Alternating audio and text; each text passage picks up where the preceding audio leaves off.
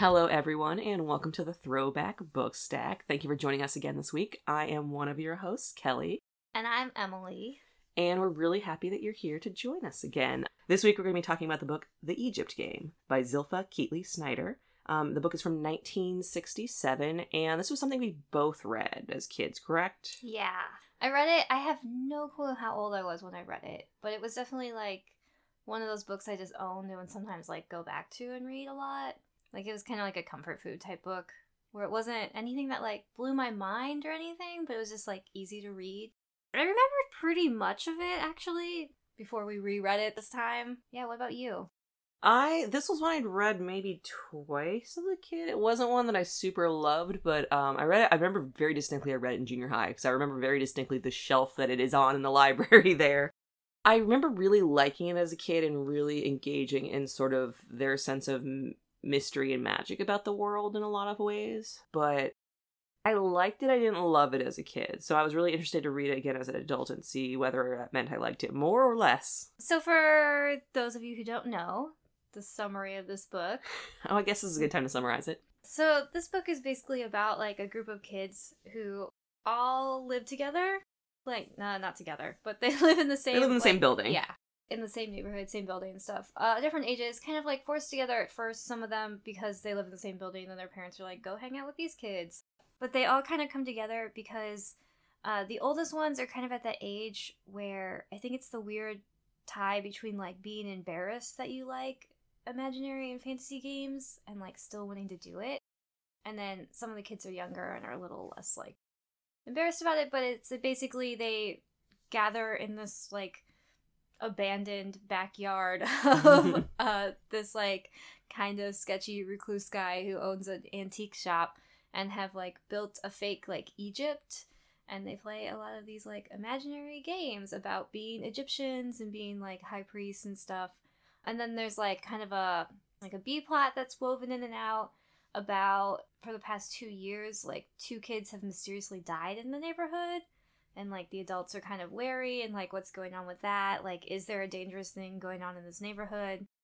Yeah, it's not really a plot-driven book despite the fact that I just said that it was about, like, oh, there's mysterious murders happening. Like, it really isn't a plot-driven book. It's just about these kids and, like, them being friends, them kind of starting to grow up a little, and wanting to play these games still, like... Yeah, it does have a loose plot, but it's not very plot-driven. I mean, in the end, it's sort of, we have the 2 main girls and their brother, and then the people they sort of befriend throughout the year and draw into their Egypt game. And they do end up catching a murderer, though, so there is a little bit of a plot. Yeah, so to sum it up a little better, it starts out following this girl, April, who's been, her mom's an actress, and she's grown up in Hollywood, and her dad has died years ago, I think. And she's been sent to live with her grandma, the mother of her dad, in this, like, apartment complex where a lot of the people work at, like, a university. So it's actually a very diverse cast of people. Yeah. But, so she's sent to live with her grandmother. Her grandmother tells her to go hang out with this other little girl who lives in the, like, apartment complex named Melanie. And Melanie has a little 4-year-old brother named Marshall. Marshall's the best. He's great. And he's one of those, like, precocious 4-year-olds, but he's not annoying. Just excessively precocious. Like, he is a 60-year-old man trapped in a 4-year-old's body. Yes. And Marshall has a stuffed animal he carries around everywhere. It's an octopus named Security. That is very important to the plot. So they kind of hit it off, despite both of them not knowing if they would, because, like, April's, like, hella weird.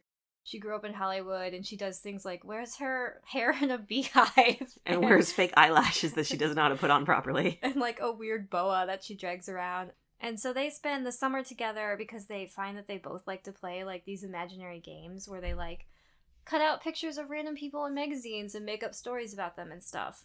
And they're the ones who discover this backyard, basically, of this old man in the neighborhood, who everyone just calls the professor, who runs an antique shop that's kind of, like, run down and scary looking and, like, dark. And in his backyard, it's, like I said, overgrown and kind of abandoned. But there's, like, the bust of the head of Nefertiti, the Egyptian queen. And they kind of like glom onto that, and they're like Egyptians, and build like a fake temple in the backyard, and like read every book in the library about Egypt. Yeah, like go on this whole thing. And they always have to babysit Marshall. So it's like the three of them. And then another little girl named Elizabeth, who's like younger than them, moves to the apartment complex. And again, they're kind of like told to like hang out with her and take her to school. And they like her and they think she's sweet, but they're not sure if they should bring her into their like games of like playing imaginary Egypt. But eventually they kind of change their mind and decide that she would be fun to have around with that. And so they bring her in. And then they're actually, like I said, there's like murders and stuff. So when it gets to like Halloween time, all the kids in the neighborhood are supposed to go around in these big groups because otherwise they wouldn't be let out at night, basically. Like, parents are being really protective about like letting their kids go out because another kid had disappeared and was like turned up dead in the river. And they sneak away during trick-or-treating, basically, to like go back to this fake Egypt that they made. They just call it Egypt. They don't call it fake Egypt, but it's just this backyard. And while they're there doing like their ceremonies and stuff that they've made up, two of the boys in their class, Melanie and April's, who are in 6th grade, I think it says in the book. I think so. Follow them and spy on them. And the girls have this like panic moment where they think they're just gonna like tell everyone and make fun of them. Because like I said, they're on the cusp of this being like kind of not cool and kind of like, look at you still play imaginary games. But instead, the boys join them. And so that becomes their, like, clique. And they keep making it, like, they all make up fake names. They make, like, a hieroglyphic code.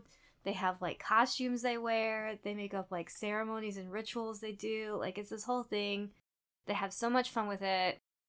And then it all kind of comes to a head at the end, where one night April is babysitting for Marshall alone. And she realizes she left her math book in Egypt. So she goes back at night with Marshall to get it, and she's attacked by someone. Like, there's this whole thing, like, the professor, the guy who owns the antique shop, sees it and, like, breaks a window and calls for help, and people come and help her. They take her and Marshall to the police station. It turns out that Marshall saw the guy and knows who it is, and it's, like, some stock boy at the grocery store down the street. And everyone in town had been blaming the professor this entire time. Yeah, they'd all kind of thought it was him, because he's, like, kind of a reclusive hermit, creepy, like doesn't talk to anyone, has no friends type.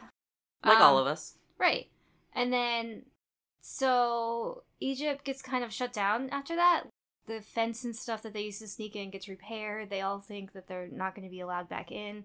And then the professor comes and talks to them and like explains his story, which is basically like his wife died and she was the one who was really into antiques and stuff, even though he actually used to be like an archaeological professor or something. And it's her idea to start this store, and he's just been kind of like going through the motions for years and years and years because he misses her. But he loved, like, he watched them play all the time, and he loved it, basically. When he saw April getting hurt, he knew he had to help. Yeah, and he basically, like, is just like, I like you guys, and now I'm busy with my store. I remembered that I should probably live my own life and not just watch kids live theirs. And so he's gonna, like, really throw himself back into that, and he gives them keys to the backyard, and is like, they can come whenever they want. Am I missing anything? No, that's it, yeah. It's a pretty low-key plot line. There's not a lot that happens. It really focuses a lot on the different relationships between the kids and sort of their imaginary world, which is really nice, but it's really hard to summarize. Yeah, so what I liked about this book, though, was that, again, it's not about the plot, I think she gets the characters and the feelings of being these kids right. Like, I keep harping on the feelings of, like, wanting to do these things, but feeling like you're too cool or too old for them, which I felt like I really identified with as a kid. I think her writing's really beautiful. Sometimes when you read children's books, they're kind of, like, sparse in order to be at the right reading level, and this isn't. Like, there's beautiful descriptions, like, it's very nice. It feels like it's full, but it's not, like, talking down to anyone or anything. They make no attempt to update this one, which is something we talked about, which is great, because you get some, like, really awesome 60s slang sometimes. Lots of people saying that they dig things. Whenever I see the word fink used, I get very happy in my heart. Yeah. Kooky is used a couple of times. But yeah, I think you're right. I think it's really nice that she uses such descriptive language to really delve into their imaginary world. And she really does a great job capturing what these sort of imaginary games are like. And when you're further away from them, you're not in that same space. She does a really good job of sort of sparking that, like, emotional space you're in and that creative space and that way that these things just sort of, like, you suggest something and your friend elaborates and it's very yes and you go into, suddenly you have these rituals and they all make sense. You're all buying into it. You all believe it. And I think she really portrays it in a beautiful way that really, I think, doesn't talk down to them, doesn't, dismiss them, but really, I think, emphasizes what a lovely thing that, unstructured play is. My only problem with the narrative was at times it did feel a little too deliberately like, I am an adult writing this and writing about these kids. There was one point where she was talking about, like, the experience of kids in school and being different. It felt very like, I am an adult writing about young people, and I think there was times where it just felt a little alienating from the text. Yeah, a little. Although I felt a couple of times, I know what you're talking about, because there's a couple of times I was like, did I actually like this as a kid? Like, who is this written for? Because it almost feels like it's written, I guess maybe it was at a time when it wasn't as common to write these kind of books for kids, maybe? It feels almost like it was written for adults, but like, about kids at certain points. I don't know. And I was like, there was just a weird vibe to it that I was like, is this even, like, would kids like this? But I liked it when I was younger. It definitely felt like it was a book that I could easily see being written more from the perspective of the kids, or more sort of from an omniscient narrator who's on that same level as the kids. It felt like listening to your friend's mom describe, like, your friends. It was really kind of a weird juxtaposition, but yeah, I remember liking this as a kid, so something about it must resonate. Right. And there's even, like, the weird, like, jokes that went over my head as a kid that I got now. And I don't mean, like, dirty or anything, but just, like, literally she would put in conversations that, especially Melanie's dad, was always making, like, dad jokes. I love Melanie's dad. Yeah. Melanie's dad's dad jokes, I was like, yes, I am now old enough now to love these dad jokes. Well, and I was like, but as a kid, I was like they even, let me see if I can find the passage. When he refers to April as the cruelest month, and it's my favorite thing. And it goes right over her head, and it's like, I mean, of course it does. It's so funny, because it's like, why would you even keep this in? Except for, that's the kind of thing that kids really do deal with. Yeah. Is like, weird dad jokes that you don't really understand, where you're just like, I mean, I guess he's cool, but I don't get his jokes. His humor's terrible. But now I do, and I'm like, why is this here? There's definitely a lot of things in the book I remember. I don't think I picked up as a kid. There's a lot of things about April's mother and her interactions with April, because she just writes letters every now and then, and she's basically abandoned April to her grandmother and is leaving her there, and April's coping with that. And there's a lot of sort of the subtext of that as a kid I didn't have the experience with to pick up, and as an adult I'm like, oh. Yeah, and the things you hear about April's grandmother are really heartbreaking, especially as an adult. When, like, she's trying so hard, but doesn't really always, like, she's not one of those magical characters in literature who always knows the right thing to say to a kid, or, like, knows what to do. Sometimes it's, like, one of those things where it's like, oh, if only you would have, as if April turned around at the wrong moment and she'd already left the room, or... Yeah. But she's trying so hard, and that really comes through as an adult now, where she's like, she wants April to be happy and healthy and, like, love her and know that she is loved, but she doesn't quite know how to reach her at first, and, like, it is really great seeing their relationship grow, and these two people who are not perfect. April sometimes does that thing that I did as a kid a lot, where she, like, kind of acts like a brat on purpose, because it's almost like, even though I want to, like, say I love you or something, it's like, no, I'm not going to, because I'm not going to do that. Yeah. And there's really no reason, but she does it, and it's like, that's such a kid thing to do. Yeah, the relationships in this are really, like, they're very realistic and stuff. This is a very weird book in some ways. It definitely wasn't clear to me who this book was for while reading it as an adult. But again, it kind of goes that when you're a kid, you play these imaginary games and they make sense. When you're a kid, you read this book and it makes sense. So I think it actually checks out that it's not clear who this book is for. Yeah, if I wouldn't have read this book as a kid and happened to know that I really liked it, I would have thought, I would have been like, no kid likes this book. But, like, I did. Yeah. And the characters were really, really great. Like, they gave a really interesting group of characters who had different feelings, different backstories, and I feel like it conveyed all of them well. they all, and just the ways they engaged with each other despite being different, all really made sense. Yeah. I mentioned the diversity in this book before, but I really appreciated that, especially coming from the 60s, that, like, it was never made a big deal, but, like, most of the characters in the book are not white, and you hear just as much from girls as guys. Yeah. And you see a really balanced set of friendship between them. Like, even though it does come up sometimes, there's, some antagonism between the boys and April about sort of who's going to be the priest of Set and who's going to be in charge of these rituals. But it's all sort of debated out and handled in the way that these things were when you were a kid. You toss around ideas and one just happens and someone, sneaks in there first with it. But yeah, and all the kids are from, different backgrounds. They explicitly mention that, Melanie and Marshall are African American and Elizabeth is Asian. So you have a really, different group of kids from different backgrounds. And they do point out, like, this is an area where you have, because it's a university town, you do have a lot of folks from different backgrounds who come here. Ken is also Asian. Ah, yeah.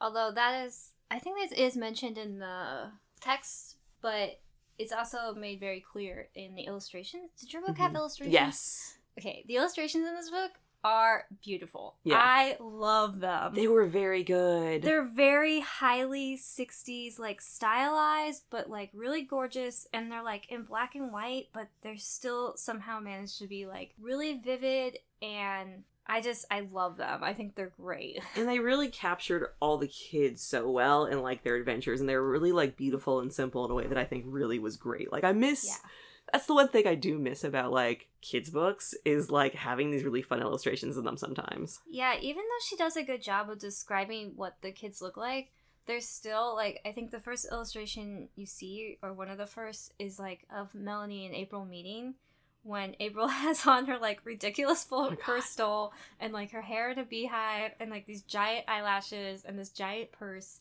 She looks ridiculous. She looks like a little kid wearing, like, what she thinks is glamorous clothes, which is exactly what she is. Yeah. Or, like, Melanie looks like an adorable little girl in, like, 60s clothes. Yeah. The false eyelashes are what gets to me. As someone who has often worn false eyelashes, I'm trying to picture being a child with a smaller face, and especially because she didn't go for, like, the sort of regular length false eyelashes. She went for the biggest ones she could find, and I'm just trying to, like, picture trying to put those on your eyelids as a child, and it sounds deeply stressful to me. Yeah, they talk about them a lot, and they're really hilarious to me because she thinks they're glamorous, of course, and that they make her look, like, different and great. They always talk about how she doesn't put them on right, and, like, she can't really, like, read very well with them. She has to, like, prop her eyes open and, like, all this stuff. Since Melanie and April meet over the summer and hang out all summer, when they go back to school, there's actually a little bit about how Melanie is like, well, I feel bad, but I can't, it's just one thing too many that she's gonna get made fun of for. So she, like, steals the eyelashes before the first day of school and makes April go for, like, a week or two without them, and then, like, throws them back in her room as if they had been, like, knocked under the dresser. It's pretty funny, actually. It was a pretty good plan. Yeah. Yeah, she was very successful at that. Yeah. That was a very well executed plan, and definitely worked out well. Melanie has her back, where she's like, look, I'm not trying to say you have to be like this forever, but just keeping an eye on you so that you're not picked on too much in the first day. So, I did like that. Yeah. There's not, like, a lot of humor in this book. No. But there are, like, a couple of things that were, like, cute. Just, like, the way they talk and, like, some sarcastic comments and stuff I thought were good. Surprisingly, I think that Marshall has a lot of the best, like... Oh, agreed. Marshall has all the best lines because it's this 4-year-old who doesn't talk much, and when he does, it's something really intense. Yeah, and Marshall, even though he's the youngest, is not very imaginative. And he's also very, like, dry, and just sometimes he doesn't get things. So sometimes it's, like, innocent questions, too, and it's sometimes hard to tell where it's just, like, do you not get this, or are you just saying that we're dumb? But, like, it's pretty good. One time, they're pretending that they're, like, looking for a sign for something as part of this Egypt game, and one of the signs was, like, a pigeon feather that they found that they were pretending was something else. And they're walking down the street, and they're like, we're looking for the next secret omen. And Marshall just goes, will it be a pigeon feather? That one made me laugh a little. It's things like that where it's like, nice bird, even though they completely ignore him. I also like when they go trick-or-treating, he is demanding a sign and they think he's referencing back that particular conversation. And they're like, shh, don't let anyone know what you're talking about. And then he keeps asking about it. And they finally realize that he's never been trick-or-treating, but he's been to demonstrations and protests. Yes. So I highlighted this section explicitly because I have so many questions about this. That he doesn't know about trick-or-treating. The quote is, I guess he thinks we're at a demonstration, like at the university. He's never been trick-or-treating because he was too young last year. But he knows about demonstrations. How does he know about demonstrations? Yeah, because Melody and Marshall's parents take their kids to so many demonstrations and protests that they know what those are. I was just like, this is hilarious and awesome.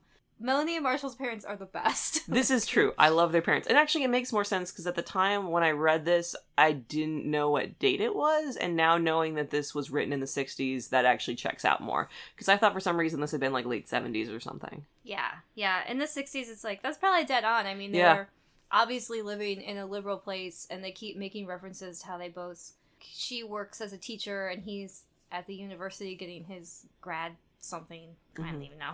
Yeah, but that quote from Marshall is like, I want to know everything about this right now. Marshall has all the best moments in a lot of ways. There was also a pretty funny... I don't even think we said the boys' names. The boys' names are Ken and Toby. Ken's kind of the jock who is a little more, like, not on board with this, but kind of is. And Toby's just kind of, like, the class clown, like, popular dude who's, like, really on board with this. He's so into it. It's great. And Toby's dad is, like, kind of sketchy. And, like, sometimes the things, like, the glimpses you get of his home life is a little weird and off. But his dad is, like, an artist. And so for Halloween, this part did make me laugh, and I don't think I ever got it as a kid. I was always just like, what? But, like, for Halloween, Toby asked for, like, help from his dad, like, oh, you have any ideas or whatever? And his dad was like, let me think on this. And then dressed him up as basically, like, some sort of modern art piece, where he's, like, just covered in boxes with ads on them. Like, cardboard boxes with ads. Like, some sort of weird... April calls him a pile of junk. Can I read the whole quote? Because I love this. Okay. Boy, are you two in character, April said. A monster and a pile of junk. I'll have you know that I represent the new American, Toby said haughtily. Then he grinned. It was my dad's idea. He says it's a new art form he just invented.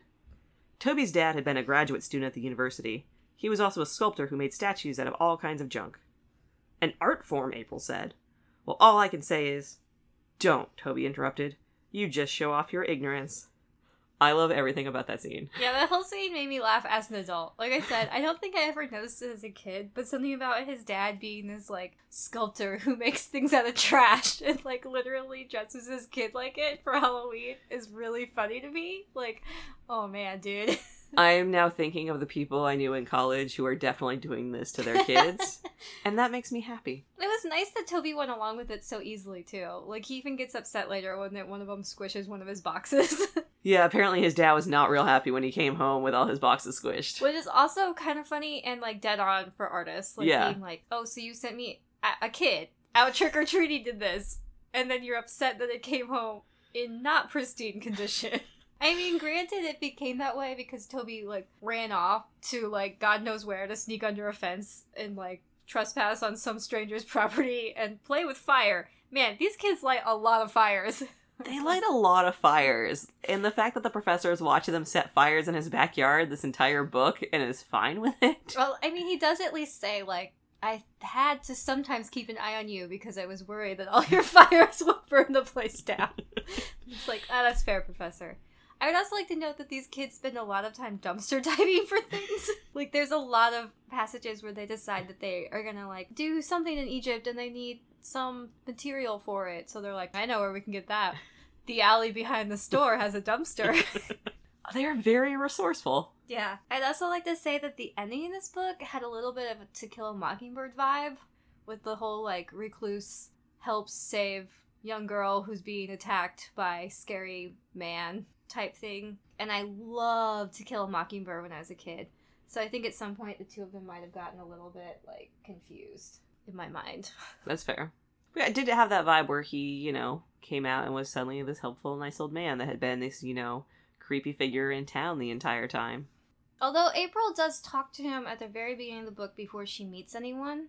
and like was pretty okay with him. Yeah. She was like, he doesn't talk much, but he wasn't really creepy. Yeah. He also, once he's like a little bit nicer at the end, like has like real antiquities, like not just like, oh, I have this china teapot. It was like, oh, I have these like alabaster statues that are actually from Egypt that I got at like a dig. And he's like really cool about just being like, do you want to hold him? Like, yeah, I love the scene at the end where he's really connecting with these kids about his past and really talking about why he started the store, and it's a really sweet scene. Other cool things about this book are all the times that April burns boys. She's always just like, boys, yuck, ugh. And it's pretty great, especially because I feel like you get a lot in children's books of boys saying that about girls. Yeah. And not quite as much of girls saying that about boys. Especially girls April's age, where it's like, I feel like that's when they start to have like crushes and stuff. And she's always just like, ugh, do we have to talk to these boys? And I like that even with that antagonism, in the end she does really like their ideas and they all sort of end up kind of getting along. Yeah, totally. But just like every time they do something she doesn't like, she's like, it's because you're a boy. I really loved everything that happened with their whole oracle sequence. So they decide about that. Yeah, so they decide to basically have an oracular ritual, and they have a stuffed owl, like a taxidermied owl, and they basically write down questions and put it in the beak and do a whole ritual, and then the next day they come back and they find the question has been answered with like really adult esoteric responses. And the kids don't know what to do with this, and it ends up actually in the end being that Toby was the one who broke in at night and took like his dad's book of inspirational quotes and found one that looked like it might be relevant and wrote these down. But then it really comes to a head when Marshall wants to find security after security's become lost and puts that in as a question. They realize, oh no, this is going to really disappoint this 4-year-old. And then they come in and there's an answer of where security is. Because it turns out the professor had moved security to keep security out of the rain, and then went and participated by basically responding to this oracle. And the idea of the professor as the oracle is basically my favorite thing. It is pretty great to think of him like sneaking back there and reading the it meant that he was sneaking back and reading the questions every time too. Like he didn't. And the fact that he knew the octopus's name was Security, because like when you see like where's security as a question, I mean. Either this is a 4-year-old with a very intense, like, esoteric sense of nature of what is security? Where can I find security in the world? But no, it's this octopus. I love all these, also, they're, like, panic attacks about everything, where it's, like, first they're panicking because they don't know what to tell Marshall, so they decide, like, they have, like, a conference at recess and stuff, and they, like, even decide that they're gonna, like, make up a story about how security went to visit family or something. Security's on vacation to visit family for 4 days. And then they're also freaking out later when they get an answer, and they're like, And so it's, like, all these, like, 10 to 12-year-olds freaking out, being like, how did this get answered? And meanwhile, this 4-year-old's just like, yeah, I knew it would get answered. The interesting thing to me is the fact that this actually wrecks the game for them in a lot of ways. They get so creeped out by it, they don't want to go back, which I think is really interesting because often you see in sort of these stories about kids with imaginary worlds, when it starts to intersect with realities, when they go back more, and here they go, oh no, things have gotten weird. We're good. We knew this was imaginary. Right. So are there any other scenes that really sort of stuck out to you? Not really. Like I said, it was kind of a delight to read this book. This is definitely this book reminded me of the kind of book you'd curl up with over, like, winter break, and it's just, like, a cozy, nice read. Like, it's lovely. There's nothing too exciting, but sometimes that's nice. It's just, like, a nice, easy read. It's like the kind of book you'd read if you were sick or something, where you're just like, this is relaxing, but not, like, boring. Like, it wasn't like, oh, I have to force myself through this. And like I said, the descriptions were good. Even though it's written at a level for younger kids, like I said, it doesn't feel sparse. Like, it doesn't feel like the writer is just leaving out words because she thought they were too big. Mm-hmm. It really feels like she's writing a lovely book and is just like, uses whatever vocabulary a 10-year-old has and still manages to make it sound lovely. Yeah. No, I think that's kind of my same feeling on it. Like, it's a book that I didn't super love, but there were a lot of individual instances and a lot of the ways they constructed the game and their devotion to it that I really found engaging. And so I really really liked that a lot. Like, it wasn't a book I was like, oh my god, this is the best book. But I'm like, this is a really lovely book that was written in a really, adult way, but really sort of captures a lot of things about childhood in a way that felt really honest. Yeah, and it kind of just captures that transition, I think, of feeling like you're too old for certain things, but also still really wanting to be a kid. Yeah. And not realizing until you're older that you actually are very young still at that point. And a lot about just negotiating those relationships as a kid, and how you start dealing with friendships in cases where, you do have conflict and you do have these shared experiences. So I think it felt really honest and nice. Although, man, like, there are some parts where I just feel really awkward reading about kids playing at Egypt. Yeah. But I am glad that they didn't make an awkward attempt to try and, like, upgrade this. Like, that it is allowed to be a period piece. Yeah. And be like, this is what it was like then. We said these things. Yeah. There's nothing too bad. There are a couple of jarring, like, oh, we wouldn't say exactly that anymore. Like, when they're talking about, like, Egypt walking in and it's like, what kids who had only, in the 60s, who only had Hollywood exposure to Egypt and were sort of romanticizing and exoticizing Egypt would interpret it as. Totally. So it's like not unexpected, but reading it through a modern lens, there's definitely points where you can feel the datedness in the writing. Like sometimes when they're like describing Elizabeth's features and there's like some wording about, they get really obsessed with it describing the shape of her eyes and you just gonna say, it's like they say a lot about like exotic looking eyes, and every time I was like, yeah. I was like, I'm like, okay, written in 1967, different time period of writing, different, interpretation. But if that's something that you're like, it's there. Yeah. I just want to read these two quotes I think it's really nice the way she gets into all the different kids' heads and, like, says what they're thinking, and you can kind of see the different styles. Like, Toby and April both have this way of trying to act older than they are, even in just, like, the way they think. And Toby's way is more of acting like he's this, like, the coolest guy in the world and stuff, and, like, the slang he uses. Whereas April's more just, like, exasperated at everyone and just, like, ugh, over it. And I love it. So this is them thinking about each other. And Toby thinks to himself, he told those dames before, Egypt was Egypt, but at school you had to play it cool.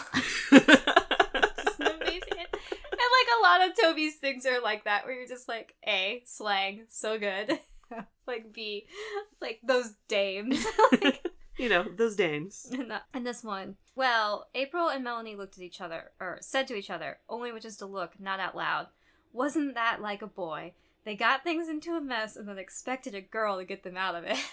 That's, I think, all the other thing in this book. There's so many good moments and, like, individual paragraphs. There's, like, these really great quotes and sections. So for all that it's not super dramatic, you're like, oh, that's so good. Also, I forgot about that thing where sometimes you have swear words that are basically mad-libbed out. When we got to the swear words and they were just hyphened out, I was like, oh, right, that was a thing. Yeah, I think overall this was a really, just a really sweet book. Not something that will blow your world up or anything, but, like, something that I'm kind of glad is still around, and I hope that kids really are still getting something out of it. Like, there's a lot of timeless things in this about imagination and, like, that transitioning and just, like, even making friends and stuff. They don't really dwell on much of it, but the few paragraphs she has about, like, what it was like for April to be the weirdo at school and how there's, like, a weird line where sometimes weirdos are okay, but sometimes you cross the line, it's too much. And that was, like, it really rings true without getting too much into details. Just, like, it's a feeling I think a lot of people know. Yeah, and they got a lot into sort of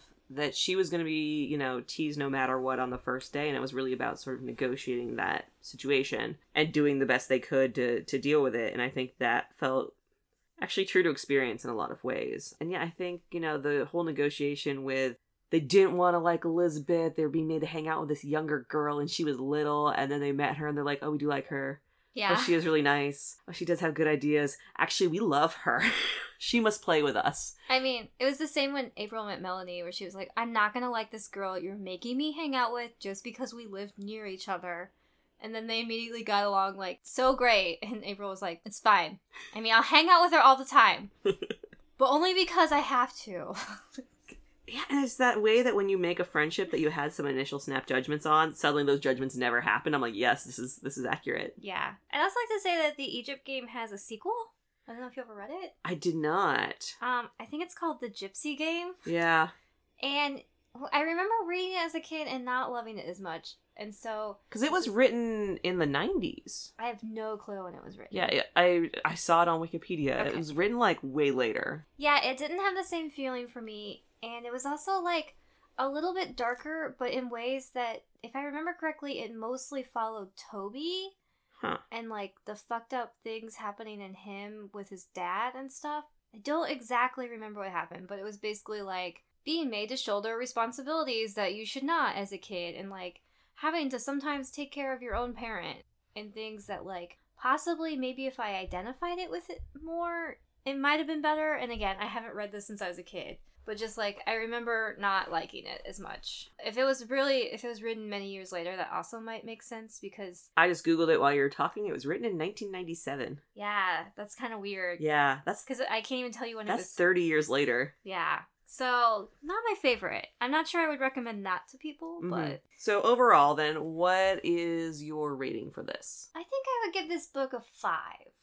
Like, I liked it a lot, but I don't know that's something that I would, like, necessarily pick out for a kid, or, like, necessarily make someone read, or, like I said, it doesn't set your world on fire, but if you're just looking for a book where you'll be like, that was nice. Yeah. This will fit the bill. Yeah. I think I'm pretty much in alignment with that. I would give it a 6. I think it was really good in a lot of ways, but again, same thing. I can't figure out if I would recommend this to a kid. I feel like this is the kind of thing they'd probably need to stumble across on their own. Yeah, I can't say that I would buy this specifically for anyone. Yeah. But it was great, and I mean, if you see it at a bookstore and want to, like, flip through and look at the illustrations, I would definitely highly recommend that. And if you're training your kid up to want to be in a secret society, this is maybe a good introduction to that. If you're worried your kid is dumpster diving, needs tips, I don't know. If you're worried your kid isn't getting out enough and you want them to take up dumpster diving, this book might help. If you're wondering, should I take my kid to that protest but not trick-or-treating, the answer is yes. Yeah. Because Marshall is dope, so they're clearly doing something right with that kid. Oh, Marshall is so good. So Marshall knew all along the professor was watching them and never said anything. Yeah, I don't think I ever mentioned that, but Marshall definitely was the only one who ever saw him in the window. It was just like, yeah, I mean, he watches us all the time. Did you guys not know that? I don't know 4-year-olds. I don't know anything about 4-year-olds, so I have no idea if his behavior is standard for 4-year-olds in terms of what he sees. Not standard for 4-year-olds. Okay. As someone with a 4-year-old goddaughter, let me tell you what. And I mean, she's not, like, dumb or really behind her age or anything, but if she ever acted like Marshall even for a day, I'd be like, are you a genius, baby? Did an alien come down and take over your brain? The only time he really acts like a 4-year-old I know is when he, like, gets upset about his stuffed animal and stuff. I'm like, that's more familiar.